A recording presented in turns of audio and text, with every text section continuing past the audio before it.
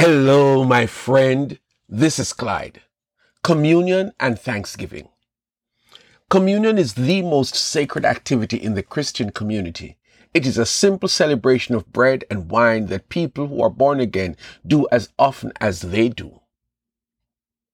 Thanksgiving is the annual event held on the last Thursday of every November, where Americans, they gather around as a family and they have a Thanksgiving meal and they pause to give God thanks for anything that they can acknowledge.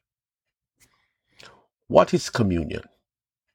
There are four main scriptures that gives us a clear representation of communion, but allow me to share Paul's writings on this great event. For I received from the Lord what I also passed on to you.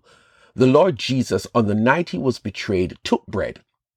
And when he had given thanks, he broke it and said, "This is my body which is for you. Do this in remembrance of me." In the same way, after supper, he took the cup, saying, "This cup is the new covenant in my blood. Do this whenever you drink it, and in remembrance of me. For whenever you eat this bread and drink this cup, you proclaim the Lord's death until he comes." 1 Corinthians 11:23-26. Practically all of my life until I got married, the one church I knew was a little church named Faith Gospel Chapel. That was a beautiful fellowship of young and old. Our main service on a Sunday morning started at 11 o'clock and would go on for probably 90 minutes or 2 hours, depending on who preached that Sunday.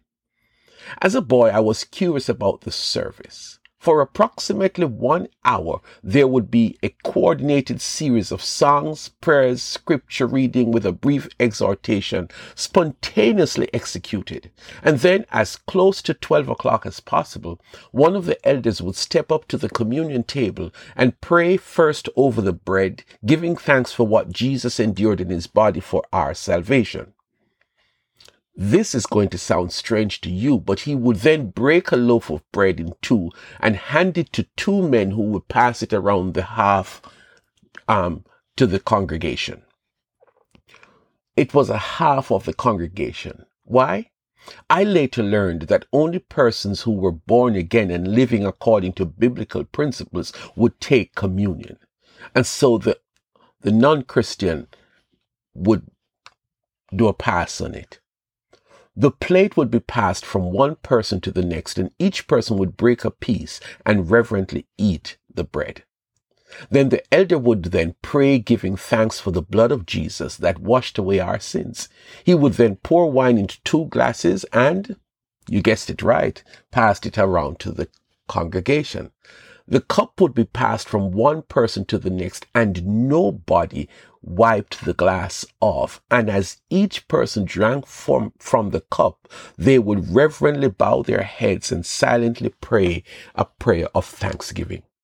Oh, and in case you are wondering about hygiene and transferring of germs, in the words of one elderly sister in the church who once said, "I have been taking communion in this church for over 30 years, and I have never as much as seen somebody catch the common cold from drinking from the same cup."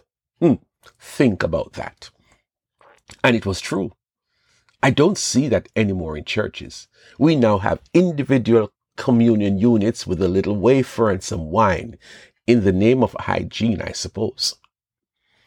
I share this account with you because I thought this was the way communion was done in every church, a weekly activity. Later, I read and understood what Paul said in verse 26. "For whenever you eat this bread and drink this cup, you proclaim the Lord's death until he comes." The King James Version says, "For as often as you do this." The older I got and started to see in other places, communion was done weekly or monthly or every quarter. At first I thought my church was the right way and any other version was wrong. The truth is the Bible does not mandate a schedule. What is clear in the text and in the accounts found in Matthew 26, Mark 14, and Luke 22, Jesus did not tell the disciples when to do communion. What he told them was the meaning of communion. Take and eat. This is my body which is broken for you. And after he prayed, he gave him the cup of wine and said something similar. This is my blood which is shed for you. Luke added, do this in remembrance of me. Very important. Each of the gospel accounts made a distinction regarding the wine. Jesus said something like this: this is my blood of the new covenant, which is poured out for many for the forgiveness of sins. And you will notice that Paul said the same thing. This cup is the new covenant in my blood. Do this whenever you drink it in remembrance of me. So much for the details. Why do we do communion? It is an act that brings to remembrance the death of Jesus, that he died to bring salvation to everyone who believes. That death was sacrificial. It required his body to be broken, lacerated, beat up, ripped up, brutally wounded. That is the bread. The wine represents his blood, all of his blood, which was drained from his body. That blood is a covenant between God and mankind. The blood washes away our sins. Jesus said, whenever you do this simple feast, you are celebrating my death. Whenever you do this, you are expressing thanks for what I did for you. I died to set you free. This is new. This is more than the Passover. This is a new covenant that was sealed at Calvary. And whenever you do this, you are going back to Calvary, as it were. You are revisiting the scene of that sacrificial death. It is not a time of feeling sad and sorrowful. Rather, it is a time of thanksgiving. Thank you, Lord, for dying for me. So guess what? You can do communion anytime, as often as possible, wherever you can, because you cannot say, thank you, Lord, enough. When you do communion, you're underscoring the divine truth that Jesus died, not because he had committed a crime, but he died to set me free. When you think of your salvation, where Jesus brought you from a wretched life of sin to where you are today, a child of God, I know that you will agree with me. Let's do communion as often as we can. This Thanksgiving, if it is possible, do communion. Pause to give God thanks for saving your soul on this great day among Americans when we pause to say thanks. Thank God for saving you from sin and giving you eternal life, and all that was accomplished because Jesus died by suffering in his body and giving up his blood. Communion is the Christian's thanksgiving.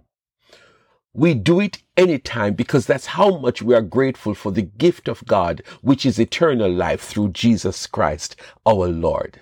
Happy communion. Happy Thanksgiving.